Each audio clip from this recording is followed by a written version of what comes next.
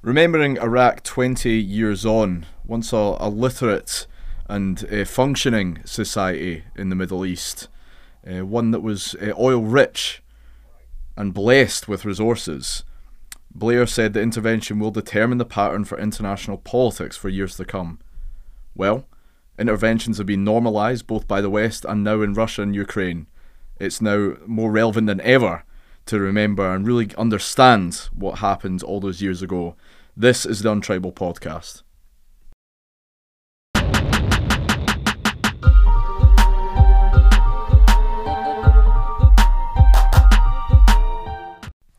Welcome to the Untribal Podcast, the show that gives you news content by regular people for regular people.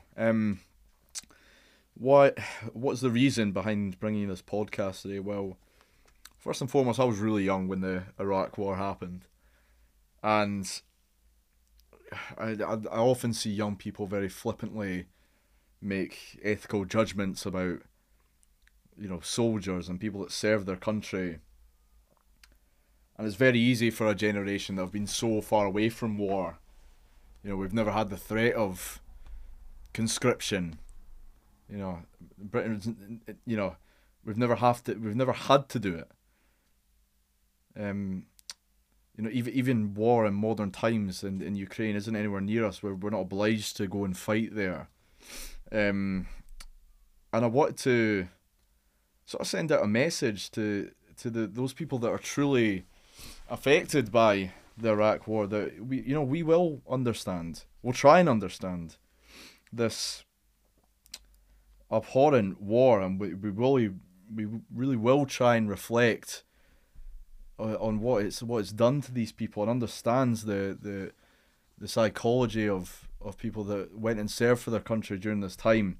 It's easy for us to, in hindsight, say, "Oh, how bad was that war? If you weren't in protest, you're a murderer." Well, I just wanted to put out a message to ordinary folk just like you and I that went to serve in Iraq, truly believing that they were going there for the greater good. I'm not suggesting that the protests against the war weren't noble. In fact, if I was old enough, I would like to think I'd been a part of those protests. But imagine being a soldier that fully believed they were going to protect their nation. They were forcing medical shots on them to protect them from the chemical weaponry, which we now later know there was little, if any, flimsy evidence to suggest that there actually was weapons of mass destruction of that kind. Imagine being indoctrinated to that extent, where you think you're going, and you don't have a choice to serve your country, because if you don't, who will? Who will stop this mass murderer, this evident threat that the politicians have said we need to address this now? We have exhausted all options, and our only route is to go to war. And you really believe you're going over there in the aim of capturing this mass murderer, to acquire these weapons of mass destruction and make the world a safer place for everyone else. Imagine the mental stability of those people thinking that it was about that, or still hoping and praying it's about that. And yet, after so much analysis and review and reports, we know there was a hell of a lot more going on than just that. So I want to pay tribute to those people, that went and served in Iraq and steered away from this notion that it wasn't brave of them to go to Iraq and in the name of protecting their country and their family and their children and their fellow Brit. It's not something I would imagine I would do myself. It's easy for me to say I've got options in life. I'm choosing to go into politics, and I'm very lucky I've got that choice, but some people don't. And I wanted to pay tribute to that today, to get into the psyche of those soldiers that are still having sleepless nights over the Iraq War 20 years later, still relying on sleeping pills.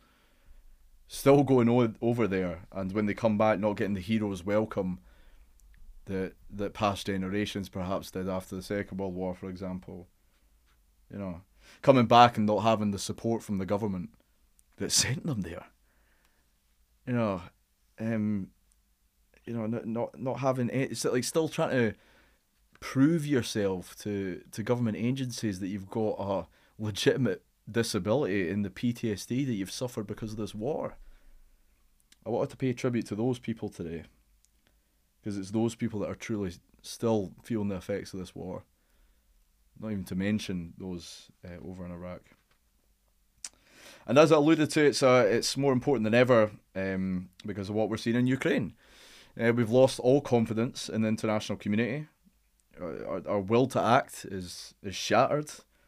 The establishments that we created after the Second World War, previously it was the League of Nations. The Second World War, driven a significant, rethink in how we conduct ourselves, and everyone conducts themselves amongst each other into the international community.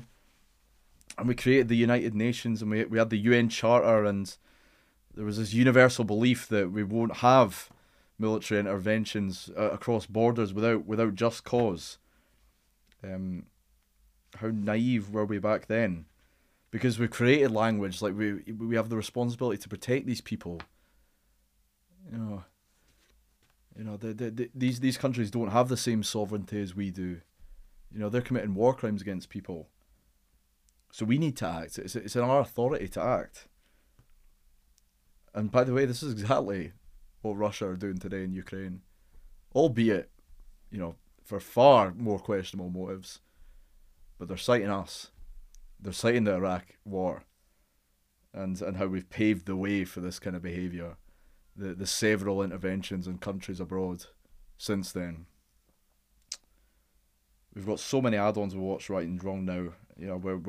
It's going to be interesting how we reset again, because it's absolutely necessary to. We can't have a Security Council making these decisions that in which Russia and China have permanent membership. We can't have that. Interesting times to come, and very dark times that we're living in indeed. Some argue, perhaps many argue, that this all began in 9/11. I would disagree respectfully, because I think it does a disservice to this wider trend of the West, countries like America and Britain, constantly making moves to reaffirm the balance of power in international order. We talked about colonial times of the past. We talk about colonial times of the past and how they're gone. Well, why aren't we intervening? Why aren't we doing more to disrupt that balance of power? Why is it that these big superpowers are still military intervening in smaller countries at their own will? Is that what Iraq was all about? Setting that trend? And if it was about morals, then, why didn't we do more against Iraq in the 80s and the 90s? When they intervened and they took over parts of Iran, and they took over parts of Kuwait. And there was hundreds of thousands of just random murders. Just at random. We're talking about taking random people out to the desert, strapping bombs to them, and videoing them getting killed just to send a message. Where was the action then? People will point to, obviously, Vietnam was still fresh, for example. Even the Second World War was relatively still fresh as well. Maybe we were, more obliged to adhere to the principles set out in the UN Charter all those decades ago. But if it's a question of morals, it does make you wonder.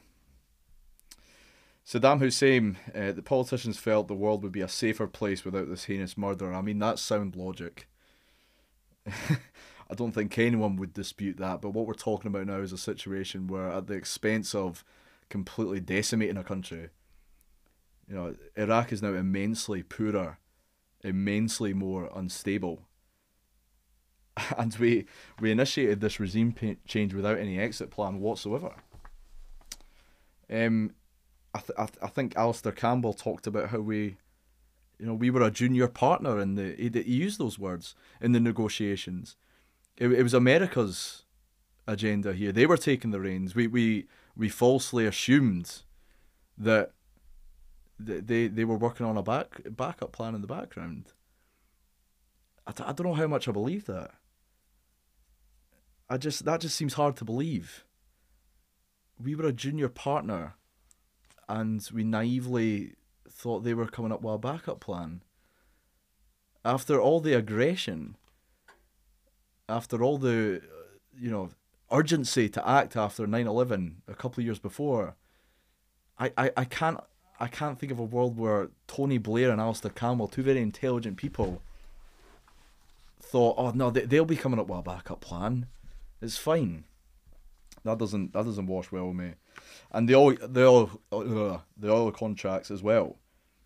That throws the motive into doubt in itself.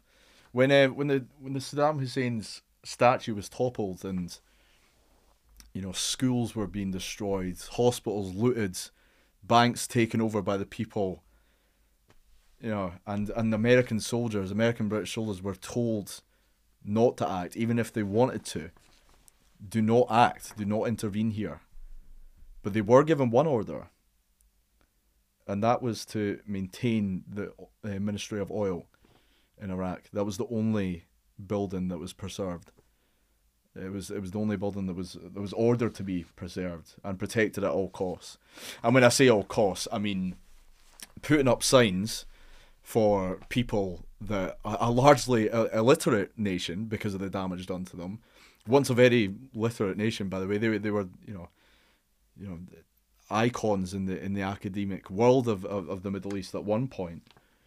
So putting up signs to a largely illiterate nation to say, don't come any further or we will shoot you in the cold light of day. And it happened. We ordered our soldiers to kill these people if they came even close to these buildings. Think of an elderly Iraqi person who can't read and is fleeing the chaos that's happening in the cities that they once lived in. People running around with guns, shooting everything that they'd see, looting, there's riots, and an elderly person is trying to flee that. And we've got a sign saying, don't come any closer, we have to shoot you. This is the kind of thing that we're talking about here. It is absolutely scarring. And when soldiers talk about PTSD, imagine living with that. That thought ingrained in your memory. Shooting that child by orders of whoever's above you, screaming at you. Scary stuff.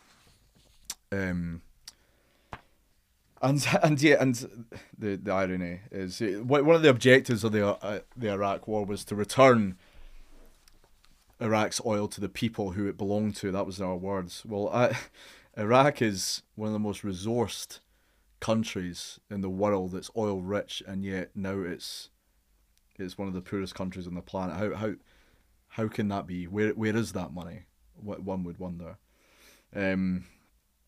Yeah, I remember watching documentaries about the Iraq War, and listening to Iraqis that were in all of us. We were Cool Britannia, the Backstreet Boys, the Spice Girls. I wonder how they think of us now. Because where is our motivation to liberate these Iraqis now? I don't see it. To contextualize the kind of country we were talking about here, you could say fuck God and not fuck Saddam. This is the kind of culture that Saddam Hussein had ingrained in Iraq. He created this paranoid culture that anyone could be listening to you, and if you say anything against the government, it really could be you that they're coming out to murder next. This is before a time where we had social media and all that. And I know all you lot that are using TikTok and are happy for the Chinese government to be sitting watching you. Like, I'm talking thousands of people working for the Chinese government just watching your TikToks, employed to do so. I know you are happy with that. But imagine having that as a tangible fear. Like, not something on your phone. Like, you're wandering about, you're looking at your neighbours skeptically, and you don't know where to look. You're that scared to say anything bad against the government. That's the kind of society that we're talking about. And despite Iraq's oil-rich resources, you still had severe poverty in rural areas. This wealth was very concentrated under Saddam Hussein. You know, people still lived in poverty. And they created a culture in which human rights abuse was commonplace. We're not talking about a few murders here. We're talking about 250,000 random murders. You know, like, I'm talking just to send a message, murdering.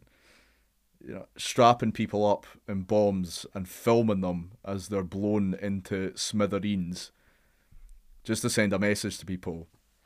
Then he say a bad word about the government. And he invaded Iran in the 80s, Kuwait in the 90s. George Bush and Tony Blair, well, they said enough is enough. They created a coalition to get rid of this guy.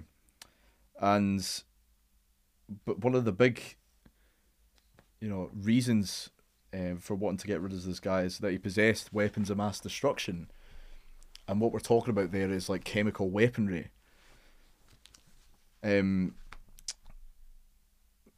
Why was this so important? Well, people might think is the 250,000 murders not enough for us to intervene? Why wouldn't we want to topple this regime anyway? This guy is insane. This guy is murdering hundreds of thousands of people. Because this essentially counts as the kind of thing that the international community should be intervening with. If military intervention is last resort, so be it. That's the culture that we live in. The only reason I can think of is that if there's weapons of mass destruction, all of a sudden it's security that could affect you. It's a security that could affect us. And if it affects us, then there's no question of whether to intervene. It's that there's now nothing to be weighed up in terms of an ethical calculation. The fact that he's killing innocent people, he's a mass murderer, just adds to it. But the fact that he's got these weapons of mass destruction, that really homes in on that threat. That's a threat to international security. It's a threat to the US. It's a threat to Britain. It's now an unavoidable intervention. Yeah, I mean, last resort is the kind of thing that we speak about a lot when we're talking about international order. So we have this idea behind foreign interventions, military interventions in the modern world. Once all other options are exhausted, if military interventions are necessary, then so be it. The obvious flaw in this, that there also has to be a motive for the intervener to make this call. There's no immediate obligation for Britain or America to send troops when there's genocide in foreign lands. So what was this motive? This is the difficult question. This is the impossible ethical calculation of sending thousands of people to war. And the insulting thing about all this, something that makes me even ashamed to even be discussing it with any kind of perceived intuition, is that the politicians aren't going in there. Ironically, it's got nothing to do with the politicians as soon as war begins. Those people on the ground, amongst the bombs, the gunfire, in the boot camps, screaming the word kill at each other. Sergeants ordering soldiers to bring back bodies. You've heard of the term drop down and give me 20. Imagine a sergeant saying to you, you need to bring me back 20 bodies. Yeah, it's just mental. After Saddam had gone, it was just chaos as well. There was just riots, as I said, monumental riots. Yeah, I mean, and this is where I make the point that I'll say it's worth noting that wars are often told in the perspective of the British. How does it affect us? Should we have went? What could we have done better? Should we have acted in that moment? I'll remind people that there are other perspectives at play here. I'd encourage you to, if you're interested, read the works of, an academic in Iraq trying to understand British involvement in military engagements. Why is it even our choice to make these decisions? Why does the burden of morality even lie with us? Libyans, for example, hated the idea of Britain interfering with their affairs. I mean, I'm sure they're grateful that Colonel Gaddafi is gone, but they've got a history of resisting this kind of intervention. How many Libyans were actually consulted in that intervention? I wonder. And this is the flaw in Iraq. It was in the name of universal moral principles, but this is impossible to establish. It never will be possible. There's countless legal, political, ethical considerations at the prospect of something as rage as war. For someone to come up with a line, that we all adhere to, it's just impossible. Language alone makes that impossible. And this is why political leaders like to avoid using language in the public domain to justify it. Don't get me started on Theresa May and the engagements in Syria. My listeners will be sick of this. And you know what? I'm going to remind them again. We were sending in airstrikes as early as a couple of years ago into Syria without consultation of the British Parliament. Let that sink for a second here. If we were to learn anything from this war 20 years ago, is that these dealings shouldn't be done at secret. It should be a widely scrutinised and healthy discussion before we even think about making a decision on these kind of things. And Theresa May's government sending in those airstrikes without the consultation of the Parliament, that set the tone now. We've now reneged on everything we learned all those years ago. Fair play to David Cameron. He adhered to those principles that at least, if we learn anything from this war, at least if we're thinking about a decision like that, let's at least consult the Parliament and have a conversation about it. At minimum, let's do that. And Theresa May's government threw that out the window when we sent those airstrikes into Syria, and we continue to do so. And guess what? It's not in the mainstream media. Oh, God. And, I go back to the moral principles. It's a very Kantian view of the world. That we have these, inherent feelings of what's good and what's bad out there. This is what determines how we discuss what's right and wrong. It's not all, consequential calculations of, what will happen if you do X, Y, and Z. There's just something inside you that tells you some things aren't right. And I truly believe that. But imagine me trying to explain that to someone in Libya whose town's been absolutely destroyed. They're explaining near-death experiences, and I'm trying to explain to them who the young Inch Cumby are and how one of them managed to make a dent in their face despite them being on crutches. That's a story for another time. I was listening to Alistair Campbell earlier. I think a lot of the brunt as unfairly went on him. I mean, he was the spokesperson for that government. He was very close to Tony Blair. I don't know how much of these decisions he was actually making.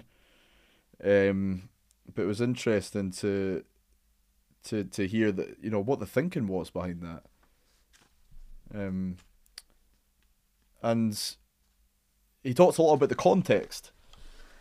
how interventions in Kosovo were a perceived success, not many years before.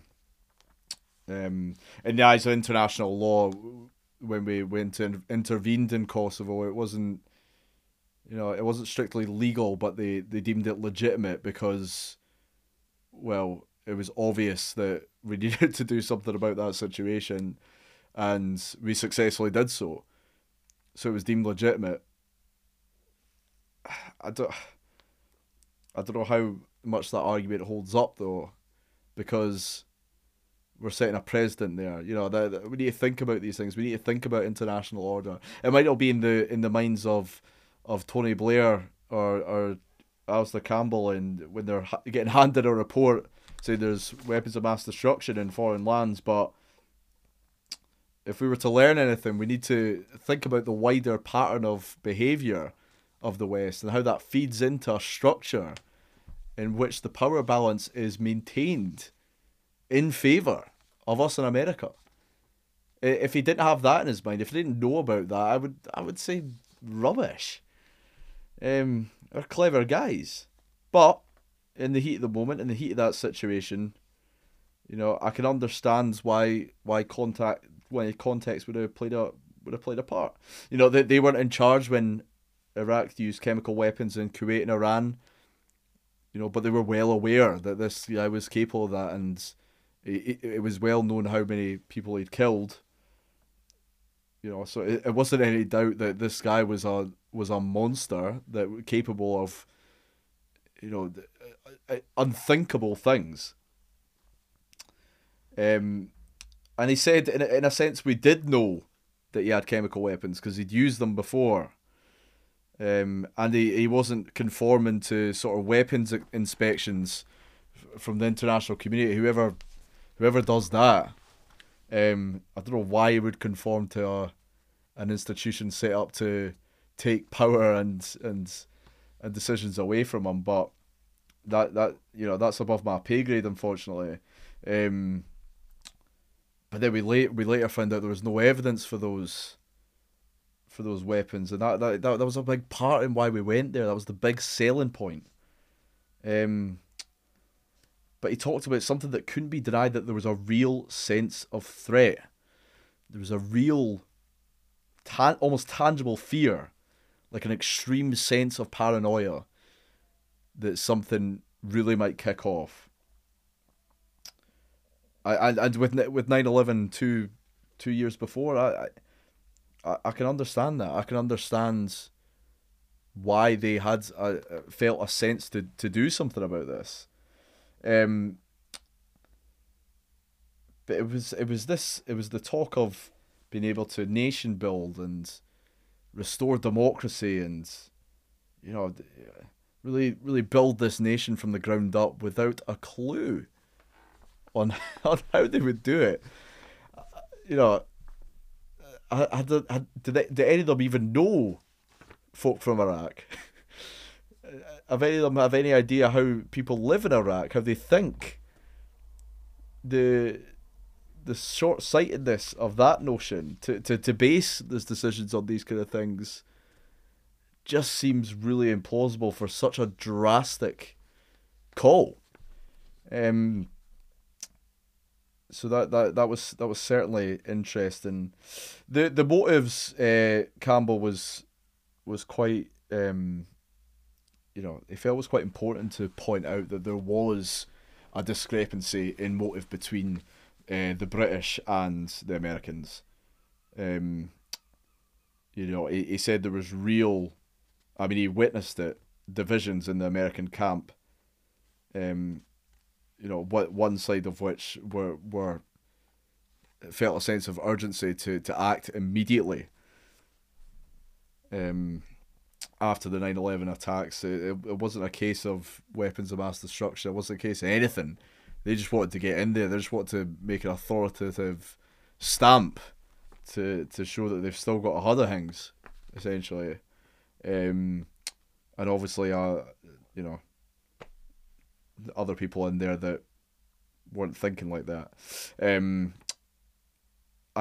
he repeated, he said Tony, he really believed that the threat was real.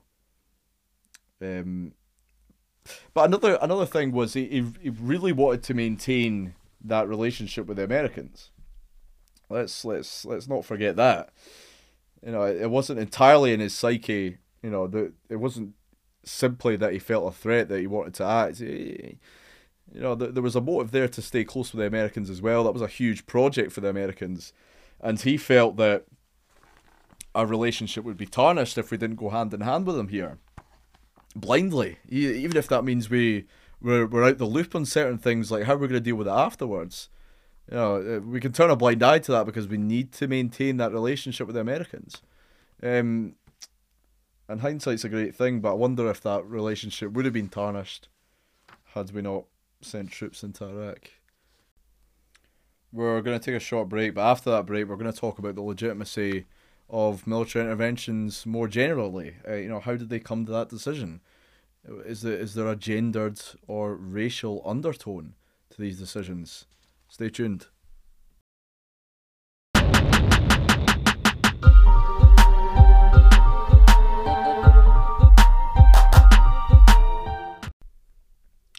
A humanitarian intervention is commonly referred to as a military action across sovereign borders that is undertaken by an organisation, usually made up of nation states, with the intent of alleviating human suffering. The suffering is usually perpetrated by governing bodies within the target state, provoking and or assisting the abuse of human rights. That is what we're talking about when we're talking about humanitarian interventions. It's the notion of, you know, taking down once solid sovereign borders in the name of humanity. You know, in the name of saving people. You know, in the eyes of international law, nation states are protected by the UN Charter and their right to sovereignty against aggression. That's something that we learned. You know, we didn't learn that. That's something we put into force after the Second World War because we simply said, you know, enough. You know, this is we can't keep doing this. We need to put a halt to this. This is mental. But you know, when these crimes are in question, when the war crimes that we see across the world are in question, it becomes increasingly interpreted as like an exceptional circumstance. So, like, your right to sovereignty is compromised in the interest of individual, universally held rights that each citizen within those borders is perceived to have. You know, there was a series of military strikes, you know, in the Cold War period, and this is you know, supposedly where this kind of debate came from. You know, in India's intervention in Bangladesh in 1971, Vietnam's in Cambodia, 78, Tanzania and Uganda, 79, and there was a focal point of criticism towards the sort of lack of adherence to the UN Charter. So, you know, there was a change in attitude to say, well, we need to do something about this because people, you know, countries aren't adhering to it. You know, countries aren't bothered. We're finding, you know, new reasons to act. So the normative landscape changed. We started to say, right, well, okay, well, you've only got a right to sovereignty if you're looking after your population. If you're committing heinous war crimes, then you know that gives countries the right to do something about it. This wasn't unanimous by any stretch of the imagination. And a lot of people in the south of the world, especially in Africa, who a lot of nations begrudge things like the Security Council and its protection of, you know, power in big states like America and Russia and China. You know, they want to see a more balanced, you know, state of play. You know, where there's a voice in every corner of the world.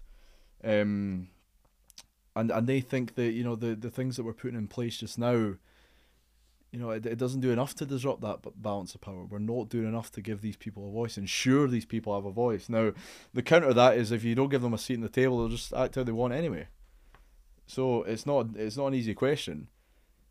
However, this structure that we put in place and our actions in Iraq, you know, contribute to this structure. They didn't think about disrupting that structure that's been in place, and one that echoes, the the colonial times where the balance of power really was with Britain. Uh, it seems wild that we're talking about those kind of times in the modern day, but there are similarities to the structures that we've put in place in order to protect our say in international affairs, and we've abused that power. More recently, it's called the responsibility to protect. So this was something that came about in the early 2000s. They're shrewd to distance this from the Iraq War in particular because of the sheer bloodshed that the Iraq War had. But it was definitely in the same sort of momentum of language change. And it was on the simple basic notion that your right to sovereignty only exists in a world where you protect your population from war crimes and genocide, and if you commit those crimes, then you give up your right to sovereignty, and it's on the international community.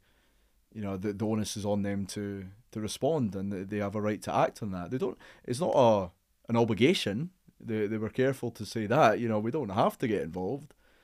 But if we want to, and we feel the need to, we certainly can. And Iraq was the first big occasion, instance of military intervention, certainly noteworthy, that happened after that that was introduced. Whether this is coincidental is up for debate. One thing we have learned is that it was a catastrophic misjudgment, Iraq. We looked at Kosovo in some kind of admiration for military interventions. We said, look at that time where we acted upon ourselves, and yeah, it might have been perceived to be against international law, but tell you what, it was legitimate. 'Cause look at all those lives we saved. Look at the dictator that we toppled. But a consequence of this that we sort of mixed up what it meant for a legal intervention to be. We have this paradox of protecting sovereignty, whilst also having this clause that means, but only if you act in a certain way, and then you don't have a right to sovereignty. And Kosovo really put that in the mixer because it wasn't legal, but it was legitimate under the eyes of the United Nations. And all of a sudden we have this grey area of what is right and wrong. Like, should we be military intervening in foreign lands? And I think, to be fair, when you look at the sort of heinous crimes that are committed in these lands, a lot of people think, well, yeah, we need to help these people. But the way in which we do so, the necessary planning that's involved in doing so, and the steering away from ignorance when steamrolling in is obviously questionable. Some of you will point to the fact, well, you're talking about sort of wider patterns of international order and breaking down structures that have been, preserved over centuries, let alone even decades. But this notion, well, how can Tony Blair be responsible for decisions made 20 years before him? There are different people, there are different circumstances, different stages in how we talk about intervention. I talked about how in the 80s and 90s there would have been closer trauma to Vietnam or the Second World War even. But perhaps we can explain this recurrent pattern through gendered, racialized narratives, because it feeds into a structure of our society which makes white, powerful males to be relied upon to save the day. And if you don't think a man such as Tony Blair could get caught up in these power dynamics, Alistair Campbell says he had good intentions, and he really did think he was a threat, and I do believe that. How could Tony Blair's head possibly be with the centuries of trained in military intervention. How could his head be there when he's got such an immediate problem? Well, it's actually this lack of awareness that that contributes to it, because Tony Blair probably saw himself and felt as this savior of the world, standing side by side with America on the world stage, believing whatever was put in front of him to go and make those decisions to make that happen. If you don't think that America was a muscle flex from the Americans after 9/11 to re-establish themselves as a dominant force, if you don't think these decisions were, made to reinstate the power and racial undertones of the West v the rest, then I think you might be in denial. If you think such interventions play into this re-establishment of structures that echo colonial times in the name of something lighter and dressed up like universal morals, something we can get behind, it's something to think about. Why did I mention gender and race? Well, I mean, if race is pretty obvious. We Britain and America are predominantly white, and we're exercising our power of the global south, of our, we were oppressors back in ancient times, and we're reinstating this by exercising our power and steamrolling these countries for ulterior gain, or allegedly ulterior gain. Look at the oil contracts that were drawn up. If that isn't racism, then I don't know what is really. Even if it isn't as blatant as, using language that calls it out directly. You still get structural racism. That's a huge problem in today's society, and this is more evidence of that. It's power to the predominantly white Americans and British citizens. It's ensuring our security by any means necessary. If there's not racial or even nation protecting undertones there, putting our interests above the Iraqis, but seeing them as disposable citizens for some greater good. But if it was to be Britain or an American, then God no, they're the gold standard of human beings. They must be protected at all costs.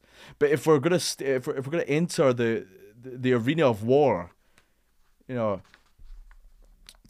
view these people and not in equal terms as we would a Brit. If that's not racism, then I don't know what is. It's the most obvious instance of inequality I can think of. The Iraqis were disposable. The civilians were killed in the name of this big project to secure British and American people, and indeed the wider European population. If that's not a discrepancy in human rights between the global north and the global south, I don't know what is. It's the most clear and obvious example of it.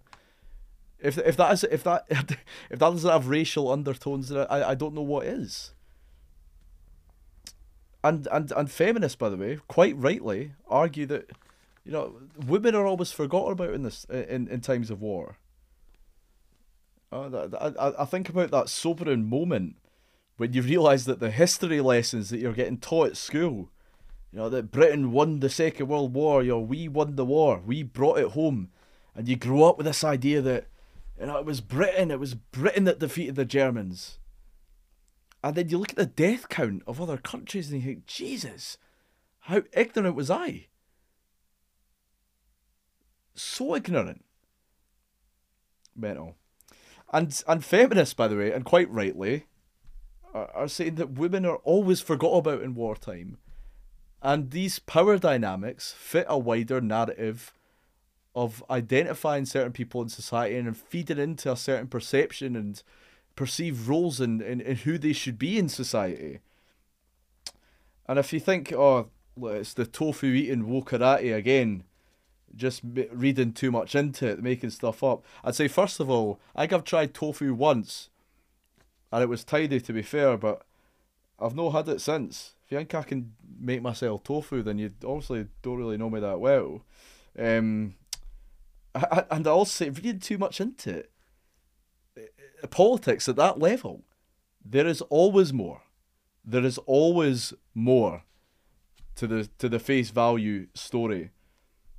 And we're talking about structures that we've created. We've created structures in a world that fit into this wider narrative that make people obliged to certain roles, obligations, and to certain responsibilities.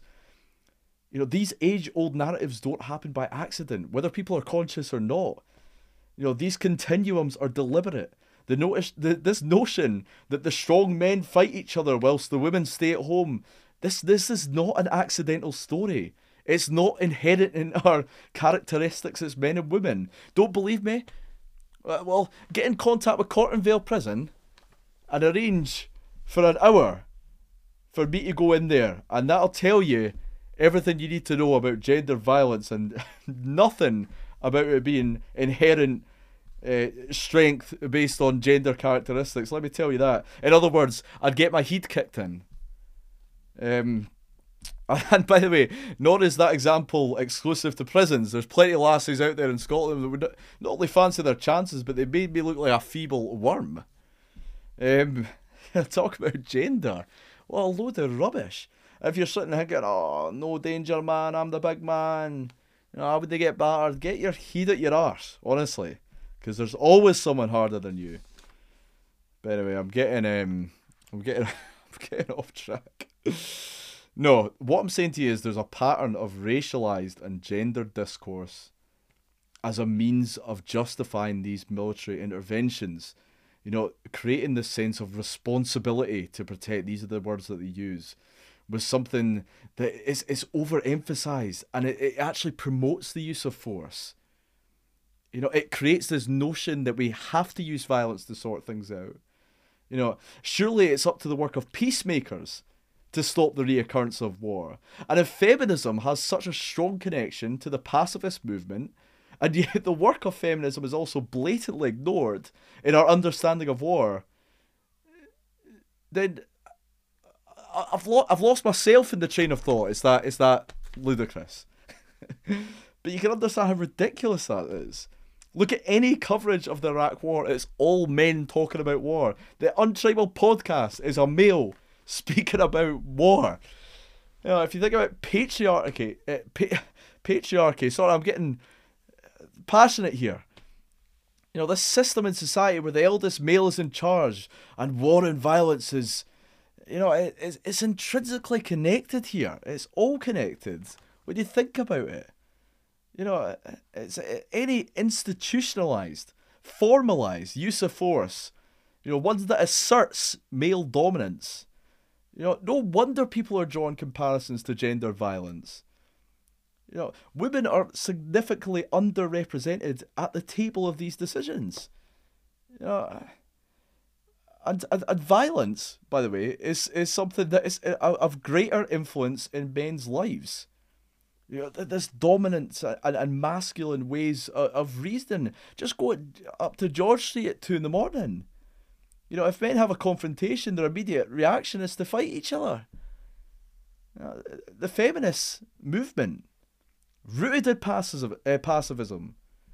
You know, is it a coincidence that they're shunned from the table when they're talking about the prospect of normalising war?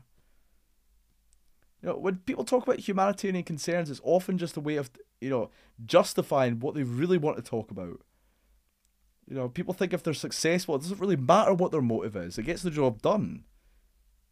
But what does success really look like? And again, you know, it's a vehicle to normalise certain perceptions and identify certain roles in society. It's undeniable.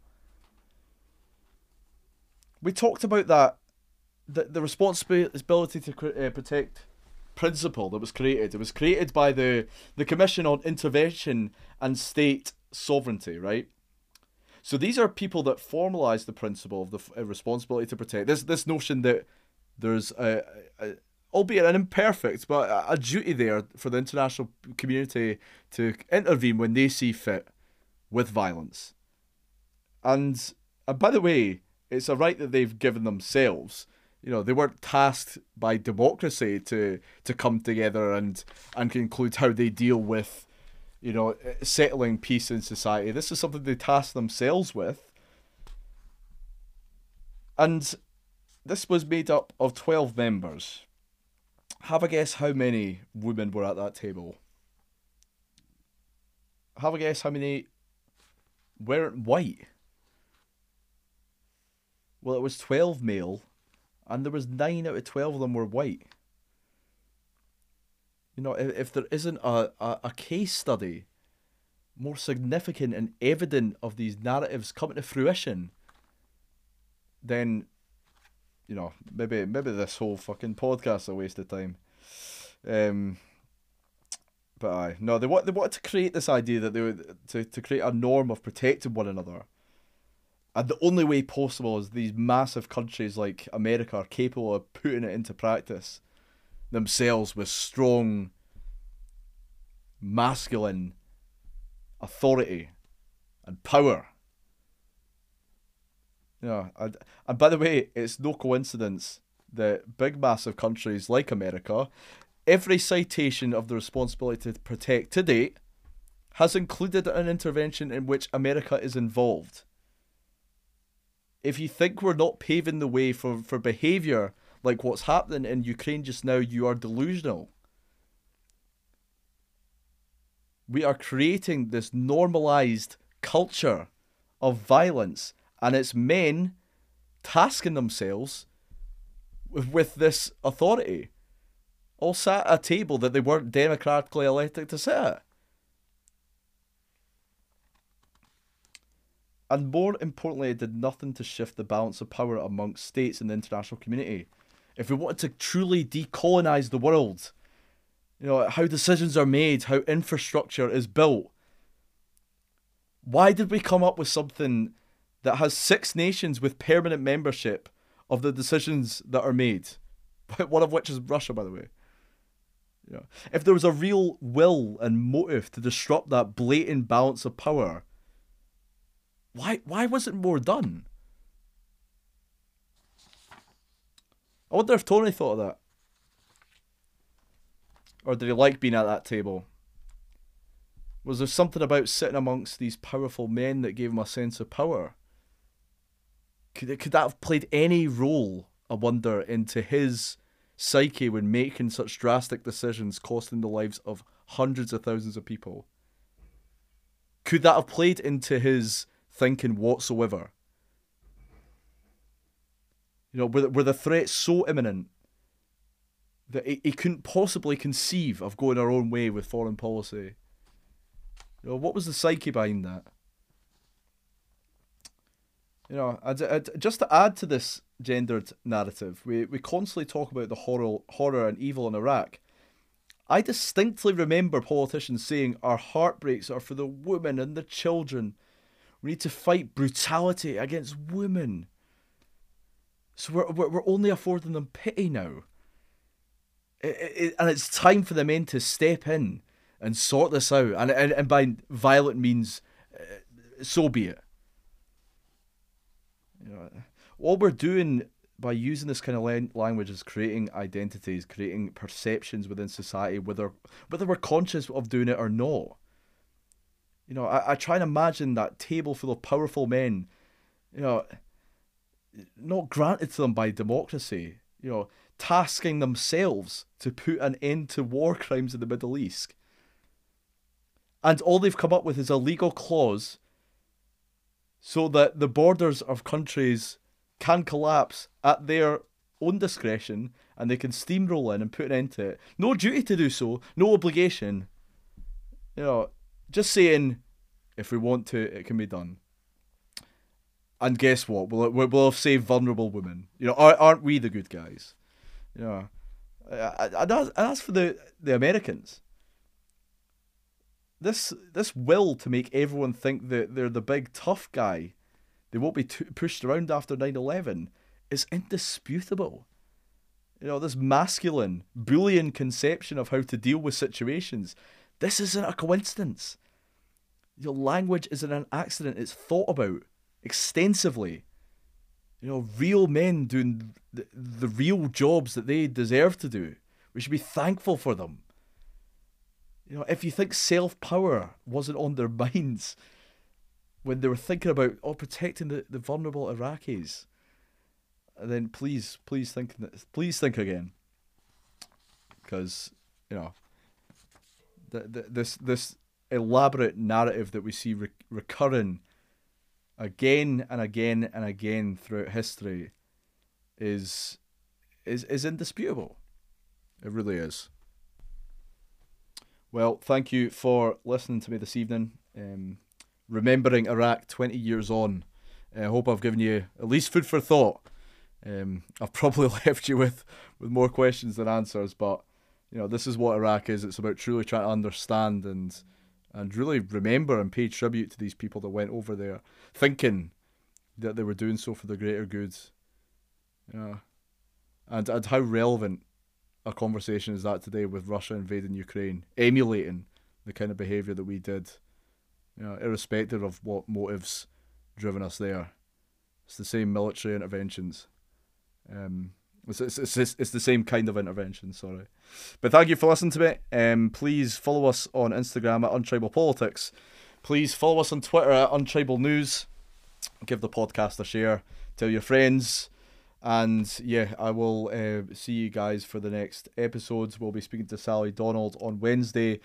What it feels like to be an MP. If you're wanting your Untribal hit and you're needing more content, please visit our website at www.untribalpolitics.co.uk.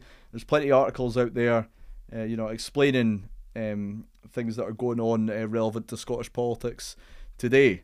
And it's by regular people, it's for regular people, it's all of us. And if you fancy a blether with myself, fancy coming on the podcast, think you've got plenty to say, please get in touch with us. My email is innes@untribalpolitics.co.uk, and we'll get something sorted. But for now, thanks guys, catch you later.